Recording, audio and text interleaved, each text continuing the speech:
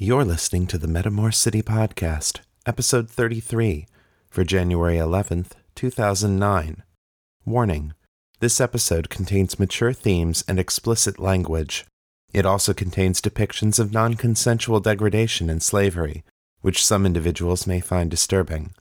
Listener discretion is strongly advised. Metamor City, a podcast series created by Chris Lester. For more information, please visit www.metamorcity.com. Hey there, Metamorphs. Happy New Year. This is Chris Lester, the creator, producer, and head author of the Metamor City podcast, and I hope that you guys have had a wonderful last 2 weeks. I know that they've been fantastic for me.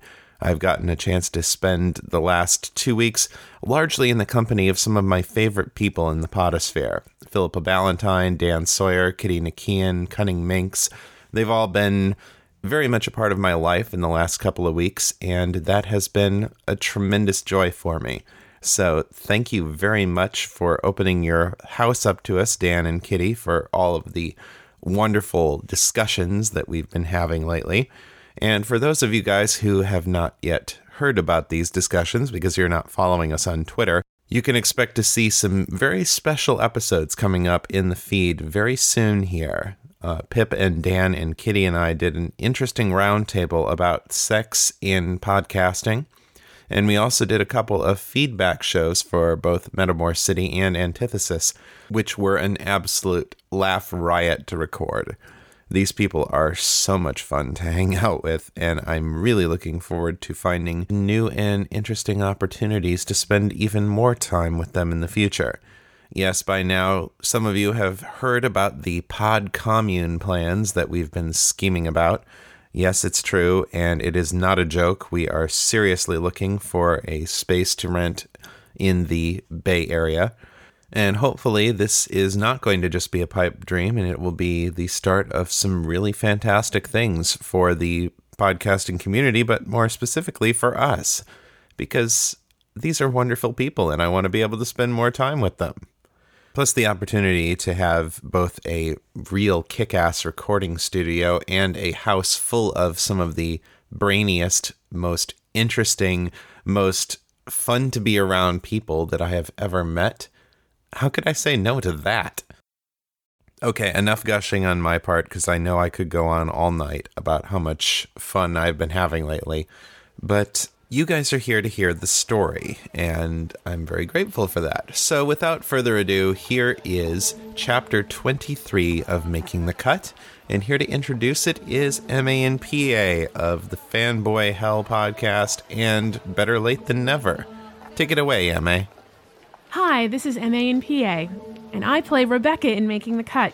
You can also hear me on the podcast Fanboy Hell and in the soon-to-be-reborn podcast Better Late Than Never. You can find Fanboy Hell at www.fanboyhell.com and Better Late Than Never at www.blatn.net. And here is the story so far. Elder Miriam Bakhtavar has made powerful enemies in her service to the Psi Collective. Her agents have been hunting relentlessly for Victor Pinkavos, who seduced one of Miriam's students and took her away from the collective to bear his child. She also sponsored a mission to break into the front company for the Vampire Crime Syndicate. Her agents stole top-secret syndicate files and set fire to the office while making their escape. Now Miriam's actions have finally caught up with her. After a tip-off from Victor, Miriam was ambushed on the subway by a team of vampires led by Braddock, the sadistic second-in-command of the syndicate in Metamor City. Miriam disabled most of the vamps and got to the front of the train, where she decoupled the trailing cars and would have made her escape. But Braddock had expected the move and was waiting for her on the roof of the car. Miriam threw herself from the moving train in an effort to escape. Fleeing through the partial vacuum of the subway tubes, injured and oxygen-deprived, Miriam had almost made it to safety when Braddock caught her. She passed out and awoke 3 days later with a dead heart, a cold body, and an insatiable hunger clawing at her stomach. When she tried to escape from the penthouse apartment where she found herself, she was ushered into the presence of the man responsible for her new undead existence, the vampire prince, Malcolm ard'Valos.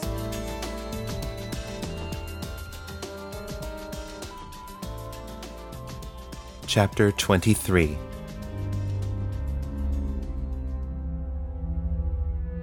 Miriam stood face to face with the vampire prince of Metamor City. Part of her wanted to attack him, to destroy this crime lord who posed such a threat to her people. As she looked on him, though, as she gazed into those faded green eyes that commanded instant attention and compliance, she knew that she could sooner take her own life than harm him. Some instinct deep inside her spoke to her with absolute conviction. This is the Master. His word is law. I see you're looking much better, he said, his voice pleasant and cultured. You were a bit of a mess when Braddock brought you in. He ran a finger along the neck of the thrall nestled beside him, mopping up the 2 thin lines of blood that dribbled from her wounds. She shuddered in ecstasy under his touch, letting out a soft murr of pleasure. He raised the finger to his lips and licked it absently. Miriam's stomach growled, and she moaned in spite of herself. Yes, Malcolm said thoughtfully. I imagine you must be hungry now. The change will do that to you. Fortunately, I have something to help you with that. He turned his head, and abruptly Miriam found that she could move again, though that soul-deep instinct still prevented her from taking any action against him. Malcolm, for his part, seemed not to notice the struggle taking place inside her. Or, if he noticed, he had no doubts about how it would end. He reached down beside his chair and grasped the end of a chain, then tugged on it twice. From behind the chair, another woman crawled into view. Unlike the thrall at Malcolm's side or the ones at his feet, this one was not dressed in a white cotton shift. She was naked, and the collar around her neck was her only ornamentation. She must have been beautiful once, a half-elven woman, perhaps 35, with porcelain white skin and opalescent hair that shimmered like mother of pearl. Her slender body was covered with the scars from dozens of bites. She did not look up as Malcolm guided her to a spot between himself and Miriam. This one is for you. I must confess, it no longer interests me, but it's healthy and its blood is sweet. Take good care of it, and it should last another 200 years at least. He held out the end of the chain to Miriam. Go on, take it. Consider it a present to celebrate your first day in between. Miriam felt sick. She knelt down in front of the thrall and tried to meet her eyes, but the woman shied away and looked at the floor. Malcolm chuckled. That's why you need the chain, Miriam. He gave it a tug, and the woman's head jerked back, bringing her eyes up to meet Miriam's. They were a pale lilac color, which would have been beautiful had she not been so afraid. The woman froze as soon as their eyes met, and stared at Miriam as if hypnotized. Miriam could feel her will reaching out to surround the woman, enveloping her, testing her strength. The thrall's defenses were like tissue paper, and she immediately submitted herself to Miriam. With astonishment, Miriam saw the woman's entire mind spread open before her, passively awaiting whatever command she might give her. She was an empty vessel waiting to be filled. Shaken, Miriam rose to her feet and took the end of the chain from Malcolm. Very good. A fledgling vampire can learn a lot from her first thrall. Responsibility, dominance, submission, and the importance of the hierarchy. This one is yours to do with as you wish. The thrall nuzzled up against Miriam's side, wordlessly brushing her cheek against Miriam's leg. Miriam absently stroked the woman's hair, as if she were comforting a dog, then realized what she was doing and felt disgusted with herself. Can I set her free? Malcolm laughed, a low, rich sound full of genuine amusement. Anything except that. This one knows too much about my operations. In any case, it's so domesticated now that I doubt it could survive on its own. Miriam looked down at the wretched creature beside her. Damn it, he's probably right. You may go ahead and taste it if you like. Don't worry about the carpet. It's enchanted to repel stains. The sooner you drink from it, the sooner you'll be able to make it truly yours. The thrall craned her neck, exposing her throat to Miriam. Her hunger screamed at her to be satisfied, but Miriam was used to disciplining her body. She focused her psychometabolic powers and commanded her stomach to be silent. She couldn't actually satisfy her hunger through the use of her abilities, but she could block it out for long periods of time. Or, at least, she'd been able to before. She didn't know how long it would last, but her stomach's rumbling did fall silent. No thank you, Mr. ard'Valos. She stood up a bit straighter, but that inner compulsion to submit kept her eyes on the floor. I thank you for your generous gift, but I prefer to dine in private. Malcolm gave her a knowing smile. As you wish.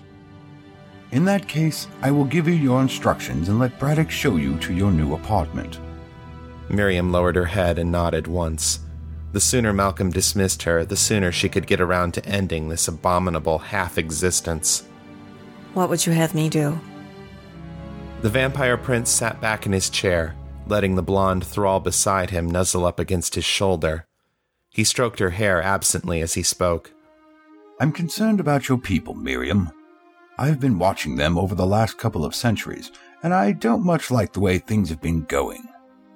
My people would probably say the same thing about you, sir. Malcolm chuckled again. Probably so. But let's be honest here, Miriam. Your people are a disruption of the natural order.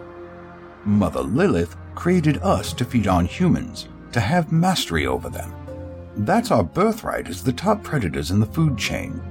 But then your people come along and all of a sudden we have to worry about our livestock resisting our will. Or, worse yet, putting compulsions in our minds when we try to eat. He grinned, his pointed canines gleaming in the bright light of the room. That's about as disturbing as if cows evolved opposable thumbs and a taste for human flesh. A sick dread settled in the pit of Miriam's stomach. What do you propose to do about this, Mr. ard'Valos? He snorted. All right. You can stop with the Mr. ard'Valos business. Would you address a king by his last name? I suppose not. What would you have me call you then, sir? He shrugged. Sir will do in a pinch. Master is better. You can also call me my lord or my liege if you're of a more old-fashioned bent, which I can imagine you might be, given your age. Sire is a title that properly belongs to Braddock, since he's the one who brought you across. But you can also use it to refer to anyone in his direct bloodline, meaning me and our queen above me. Miriam nodded once more. As you wish, my lord. Very good. Now then, getting back to the question. I was content to leave your people alone, Miriam. Oh, certainly I intended to take some precautions to develop certain defenses to protect my interests. But the plain fact is that you weren't a big enough problem to bother starting a war over. Miriam blinked. But you just said we were a disruption to the natural order. And so you are. But war is terribly bad for business, Miriam. My organization prospers because we impose order on chaos. Humans have an insatiable appetite for their vices. Sex, gambling, drugs. We serve that appetite while keeping the more destructive side under control. Ever wondered why you don't see the street crime on the upper levels of the city? Because we don't allow it. It's not the police who keep the criminal element under control, Miriam. It's us. He shrugged. When you get into a war, that changes. The ugly events of street side start happening higher up. That's when you get shootouts at skyports and messy break-ins at 5th-level office buildings. All of a sudden, you're spending your time and money on eliminating threats instead of making more money, and that's not good for anyone. Miriam looked up, not quite at his eyes, but only a little below them. My lord, if you aren't planning to start a war, then why take me? You must know that my people will be outraged as soon as they find out what you've done. Ah, yes, that is a concern. But then, given your egoist abilities, I don't really think that's going to be a problem. After all, here you are in front of me, your skin flushed with color, your heart beating. Once you have a good feeding, you'll even be able to bring up your body temperature. He put a finger to his lips, pursing them in thought. As a matter of fact, that's your first order. Whatever you're doing with your powers right now, keep doing it at all times. And make sure that you stay well fed so that you can keep your temperature at human norm. You're going to be our eyes and ears inside the collective, and we can't let you be discovered because you forgot to keep your heart beating. Oh, and obviously you're not allowed to tell anyone about what happened to you either, or about anything else you might learn about our organization, unless I tell you otherwise. He said the words casually, but they fell on her with the weight and power of a wizard's gash. She could not disobey him. The compulsion within her would bind him to his will, as surely as any spell. As you wish, my lord. See, now you're getting the hang of it. You will report to Braddock unless I call for you in person. Keep him informed of anything the collective might do that would pose a threat to our operations, especially if they're planning any more attacks like the one against Viscount. And any intelligence the collective might pick up about what we're doing, be sure to tell Braddock about that as well. Miriam just nodded. In another couple of hours, the sun would be up and it wouldn't matter anyway. Yes, my lord. Will there be anything else? Malcolm smiled. Probably. I don't have any other firm plans for the moment, but I'm sure I'll be calling you from time to time to do some misinformation for us. A rumor here, a false lead there. Sometimes we might need you to deliver a message, or make a bit of evidence disappear. Mostly, we'll be using you to muddy the waters and keep the collective off balance. I want them paranoid enough that they don't try anything too risky, but not so paranoid that they launch another preemptive strike. I understand. Miriam wished that she could go back 6 months and tell herself about this conversation. After the commands he'd placed on her, though, she couldn't even tell the other elders. Good. Is there anything else I should be worried about? Anything that might expose you? If you can think of anything, tell me. Miriam swallowed nervously. She tried to keep silent, tried to tell herself that no, there was nothing at all. The plan was perfect. Sir, the other telepaths won't be able to touch my mind now. A vampire's mind is a blank slate. The only way to touch it is through the blood bond. Malcolm nodded thoughtfully. Normally, you're right, of course. But there has never been a vampire telepath before either, so we're in uncharted territory. He gestured at the woman who still knelt by her feet. Can you enter a thrall's mind without the blood bond? Yes, sir. But her mind is so weak, I'm not sure that's saying very much. He nodded, conceding the point, then gestured at the group of women arrayed at his feet.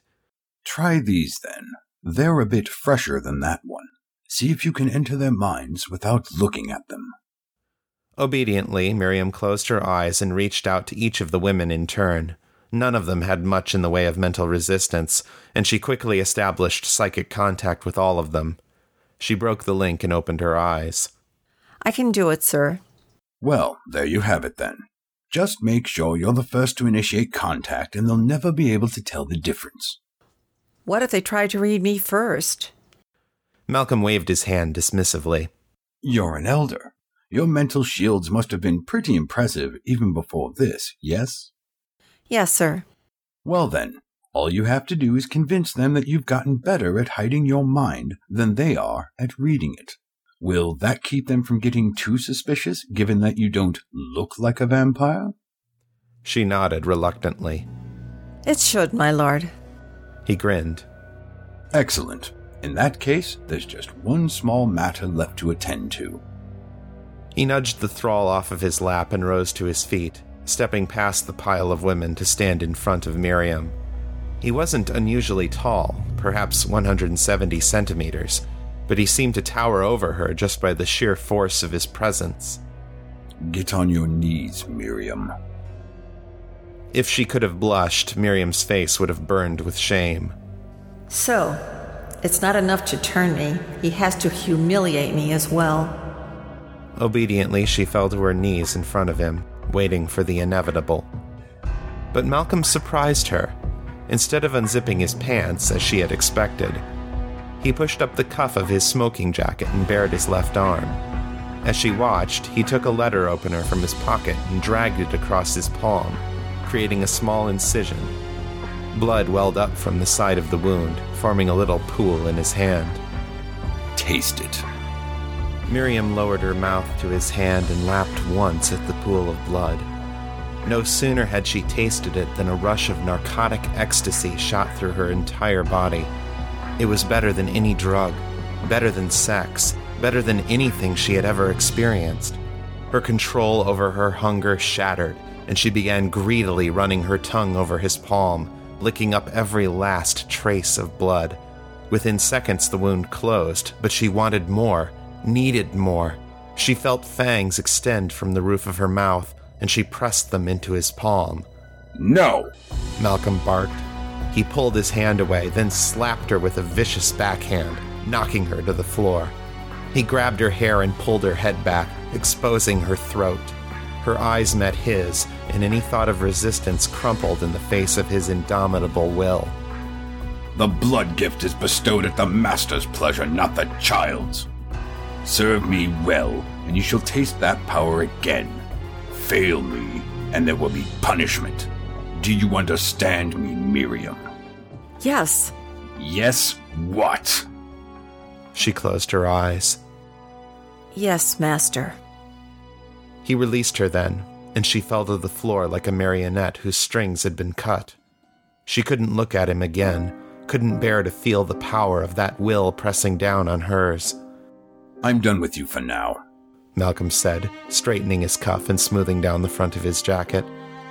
The anger was still evident in his voice, but he was clearly working hard to regain his composure. Take your thrall and go. Braddock will show you to your new apartment. Miriam grabbed the end of the chain and meekly followed Braddock out of Malcolm's penthouse. The doors opened with a wave of his security badge, as did the doors to the lift across the hall. Braddock pushed the button for the 87th floor, and Miriam waited in silence as the doors closed and the lift began to move. Her thrall cowered in the corner of the lift car, as far from Braddock as possible. After a few seconds of silence, Braddock chuckled. Damn, girl. You got balls. I've never seen anybody try to steal blood from Malcolm before. Miriam felt strangely ashamed of herself. I didn't know. Yeah, I kind of figured that. He grinned and patted her ass. Don't worry, girlie. We'll make sure we get you up to speed on the finer points of vamp society. She stifled the urge to shudder at his touch. Malcolm had been civil, even pleasant, but Braddock disgusted her. She submitted because she knew she had no choice. The same inner voice that had forbade her from striking out against Malcolm also told her that she must obey Braddock. Whatever else he might be, he was her sire, and her life, such as it was his. The door slid open, and Braddock led her down a hallway full of numbered doors, stopping at number 87-83. He pulled an electronic keycard out of his pocket and handed it to Miriam. Here you go. This is yours now. Tentatively, Miriam slid the card into the reader and opened the door. Inside, she found a fairly standard-looking apartment, though the curtains on the walls were quite a bit thicker than usual. She let go of the thrall's leash once they got inside, and the pale woman quickly scurried away from Braddock, disappearing into one of the bedrooms. Miriam found 2 more bedrooms, 2 bathrooms, and a large kitchen, in addition to the living room/dining area. This seems like a lot of space for 2 people. Braddock chuckled. Yeah, well, you'd better plan on picking up a few more thralls soon. The one Malcolm gave you may be healthy, but I don't think she's gonna last too long as your only source of food. Miriam nodded. I'll remember that. Thank you, sire. She paused. Is everyone in this building a vampire or a thrall? Nah, but everyone from about the 80th floor up is. The thralls take care of the housekeeping, and the security team is top-notch. Oh, yeah, you need to sleep about 8 hours a day to keep your strength up. Usually 4 on either side of 12 noon is about right. You can do it here without having to worry about anyone coming in to stake you. That's good to know. Please leave. Please leave now so I can figure out how to help that poor girl. I have to do something for her before the sun comes up. Hold on a tick. Braddock grabbed her chin and turned her eyes to meet his. He stared at her for a long moment before his face broke out in a sly grin. You little minx. You're planning something, aren't you? I can see it in your eyes. She swallowed hard.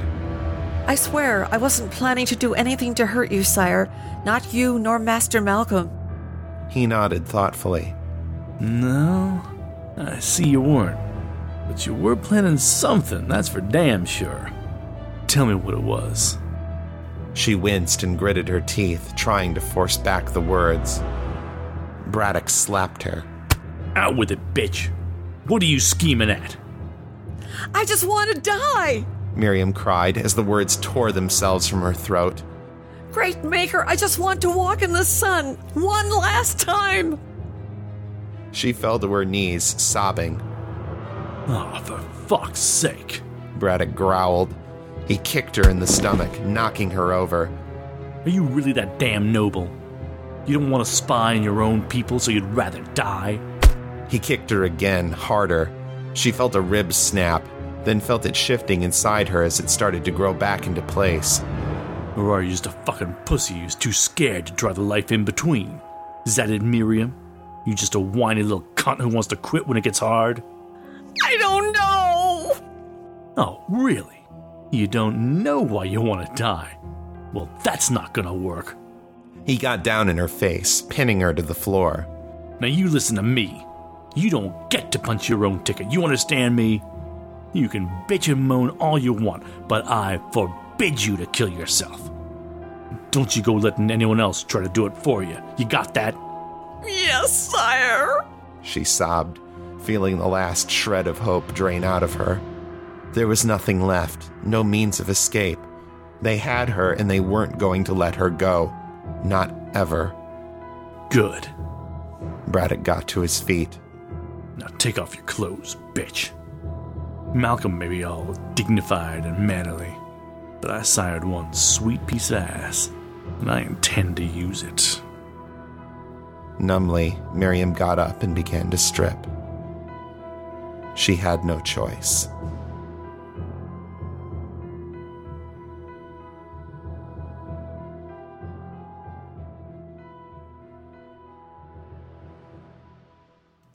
Mistress? Consciousness returned slowly to Miriam. She knew she was awake only because of the returning awareness of pain. Pain and the reek of the various bodily fluids that covered her. Mistress, please get up. You need to feed. She didn't recognize the voice. It was female and sounded timid and scared. Miriam hoped the woman she called Mistress would answer the girl soon. Cold. So cold. Why is that? Her thoughts felt jumbled, sluggish, like she was swimming through molasses. She tried to focus, to re-engage her senses, or move her limbs, or do anything except lie there uselessly on the floor, but she couldn't seem to muster the energy. Gods, look what he's done to you, the girl said fretfully. A moment later, Miriam felt something warm and comforting drape itself over her naked body. A blanket, she supposed. Then gentle hands turned her over and rested her head in someone's lap. Instinctively, Miriam craned her neck and sniffed. She recognized the scent of the half-elven thrall, her thrall, and at last she realized that the girl had been speaking to her. One warm hand touched the side of Miriam's face. The smooth skin of a woman's wrist brushed her lips. Drink, mistress. Please drink. Miriam's eyelids fluttered. She could hear the soft thrum of the girl's pulse in her wrist, and her stomach rumbled with a suddenly remembered hunger. But she still felt so weak, so listless, that she couldn't even summon the motivation to do anything about it. Gods, the girl whispered. She removed her wrist from Miriam's mouth and got up, carefully lowering Miriam's head to the floor. I'll be right back, mistress. Miriam lay there and tried to remember what had happened to her. Something was very wrong with her body. She knew from the pain that she was badly damaged, and she was not healing as fast as she ought to be. At the same time, her injuries were not bleeding in the way she would have expected. She realized that her heart had stopped beating, and she wondered if that had something to do with it. A moment later, the smell of fresh blood filled the room. The girl put Miriam's head in her lap again, then touched her wrist to Miriam's lips once more. The warm skin was wet with blood, oozing from a small incision. Immediately, Miriam lapped it up. A sudden jolt of energy shot through her body, and before she could even think about it, she had grabbed the girl's arm in both hands and was sucking on the wound like a child at her mother's breast. Awareness and memory flooded back to her. Braddock had used her savagely for hours. When she had tried to resist him, he beat her or cut on her, expressing his displeasure in fits of almost childish rage. At first, she had healed as quickly as he could hurt her, so then he took her blood as well as her dignity. Eventually, she fell into torpor, too drained for her undead body to regenerate any further. He must have left after she ceased to be interesting. Miriam opened her eyes and looked up at the thrall. She smiled down at Miriam, looking relieved. It's all right, mistress, she said, stroking Miriam's hair. Take as much as you need. The girl's blood tasted so sweet. Miriam had tasted blood before when she was still alive, and it had never been anything like this. She supposed that her vampiric sense of taste had been altered to crave what she needed to survive, in the same way that humans craved sugar. That thought disturbed her, and she wondered what other things might have changed without her realizing it. She forced herself to pull the thrall's arm away from her mouth. She focused her gaze on the girl's lilac eyes, then felt that strange bond of dominance and submission form between them. She had absolute control over this girl's life, as complete and inexorable as the power that Malcolm and Braddock had over Miriam herself. The girl's mind welcomed that control, that dominance, spreading itself wide before her in unconditional surrender. She could ask anything of this girl, anything, and she wouldn't hesitate for a moment to obey her. Miriam closed her eyes and put up a psychic wall, breaking the link. What is your name, child? Her voice was soft and hoarse. She felt a ripple of confusion from the girl. Mistress? Your name. I didn't sense it when I touched your mind. Oh. The girl suddenly sounded uncomfortable. Well, my name's not really important. Miriam took the girl's hand in hers and squeezed it briefly. It is to me. There was a long pause, so long that Miriam wondered if the girl had forgotten her name. Then she spoke in a timid whisper. Leena. My name was Leena. Miriam sat up and turned around to face Leena, wrapping the blanket more tightly around herself.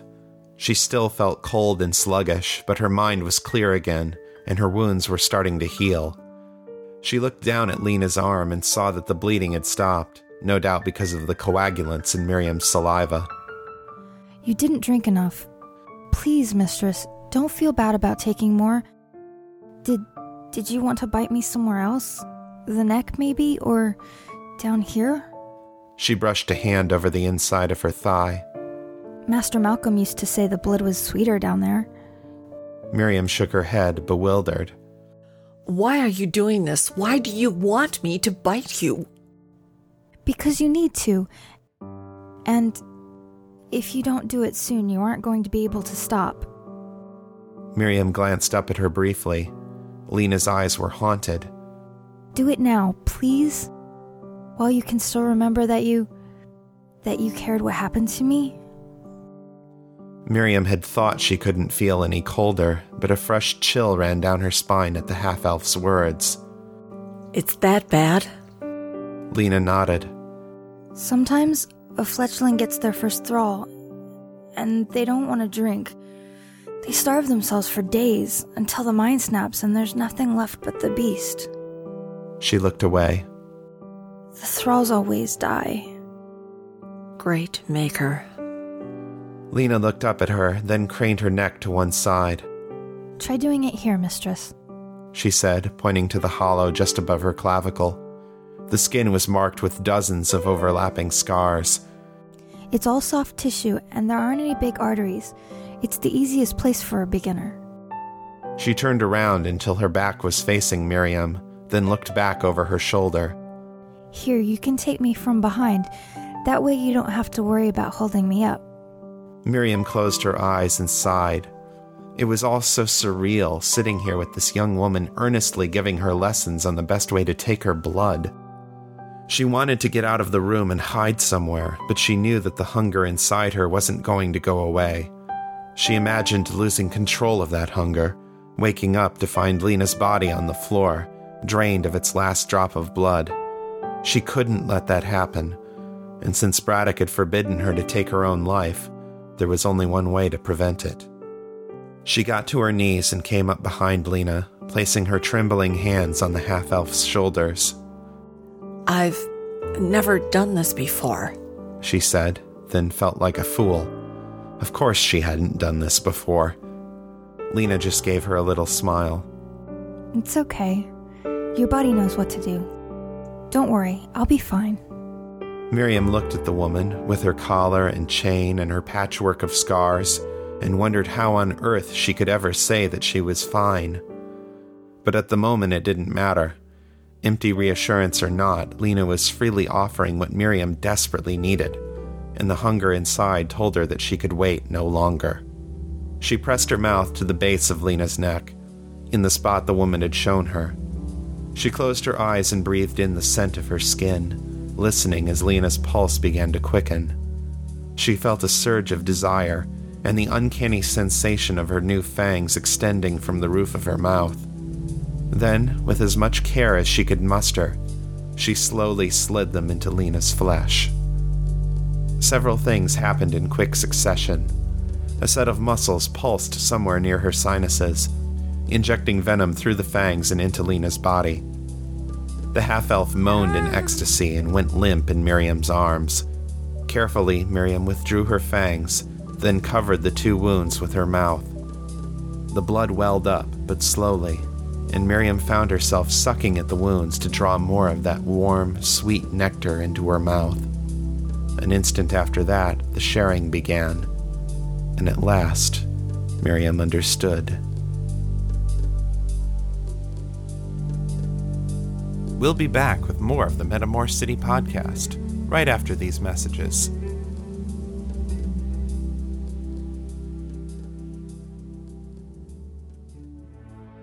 Immortality, longevity, an endless lifespan. What would you do to become immortal? My name is Macallan Orsel. I'm a genetic scientist in New York. I'm caught in a secret war between 2 powerful groups of immortals. I've been told that I am a messiah to a group of people I barely know. I'm forced on a quest around the globe to fulfill a destiny I never chose. If only I can stay alive. From Krzysztof Laputka comes the Leviathan Chronicles, an audio adventure like you've never heard before. What is Leviathan? We have been among you for almost a millennia. What? Immortal? They can't know about Leviathan. Blow those charges. No! Get down! Why have you brought me here? You are here because we need your help. She was never trained for this. She was bred for it, Anton. Well, she doesn't know that. You'll need to find the team, Macallan. To discover the Leviathan Chronicles and get the next dimension in podcasting, go to www.leviathanchronicles.com.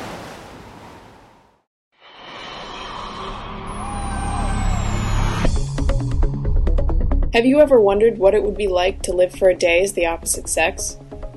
Have you ever helped someone in a store and not known whether to address them as sir or ma'am? Do you wish you could wear a dress to work without getting fired? Do you bind, pack, tape, stuff, or tuck? Confused? If you've got question about gender, I've got answers. Well, sometimes. Thinking about gender still raises more questions than it answers for me too. Go to askatranny.libsyn.com to hear about my journey with gender and join in the conversation. Find out how you can become a gender outlaw today.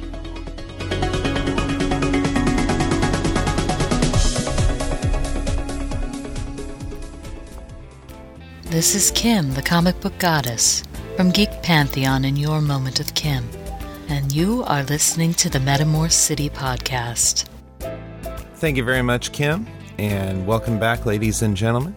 For those of you who don't recognize her, that is Kim the Comic Book Goddess from the Geek Pantheon podcast, and I definitely recommend that you check it out. We also have in this episode a new voice for the Metamor City cast. That was another Kim, specifically Kimi Alexandre.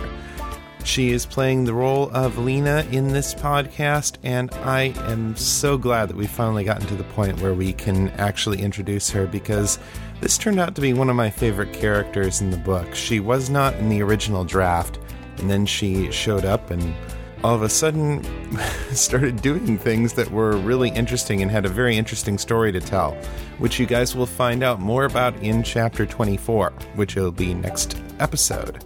But yes, Kimi did a great job with this character. She's a very complex character with a lot of sides to her, and Kimi did a great job of bringing out all of those different facets of her character, and I think you guys are going to enjoy listening to her and her story. She's a fun one.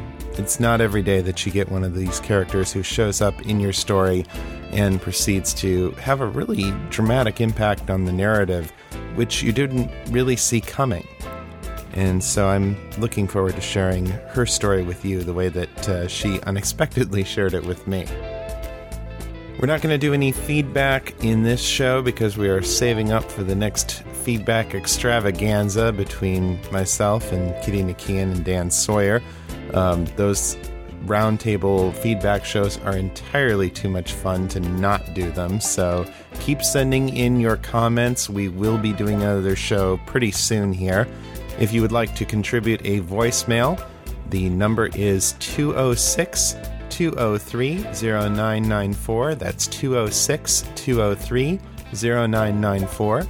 You can also record your comments as an MP3 and send them to feedback@metamorcity.com. Or you can send in text messages to feedback@metamorcity.com. You can also leave your comments on the Fans of Metamor City Facebook group or on the listener-driven forums over at thecursed.org. We got some discussions going on over there in the Ask the Author forum as well as in the episode discussions. Go on and check it out. It's pretty cool. And I am going to stop talking at this point because it is almost 2:30 in the morning and my throat is hurting and I want to go to bed sometime this evening. And I'm sure that you guys want to see this episode out. So, until next time, keep it on the bright side.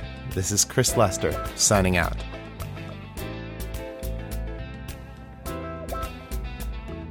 Some of the music on this podcast was provided by the Podshow Podsafe Music Network at music.podshow.com. Some sound effects were provided by SoundSnap at soundsnap.com, while others were provided by the Freesound Project, located at freesound.iua.upf.edu. Metamor City is released under a Creative Commons Attribution Share-alike 3.0 license. Find out more at creativecommons.org.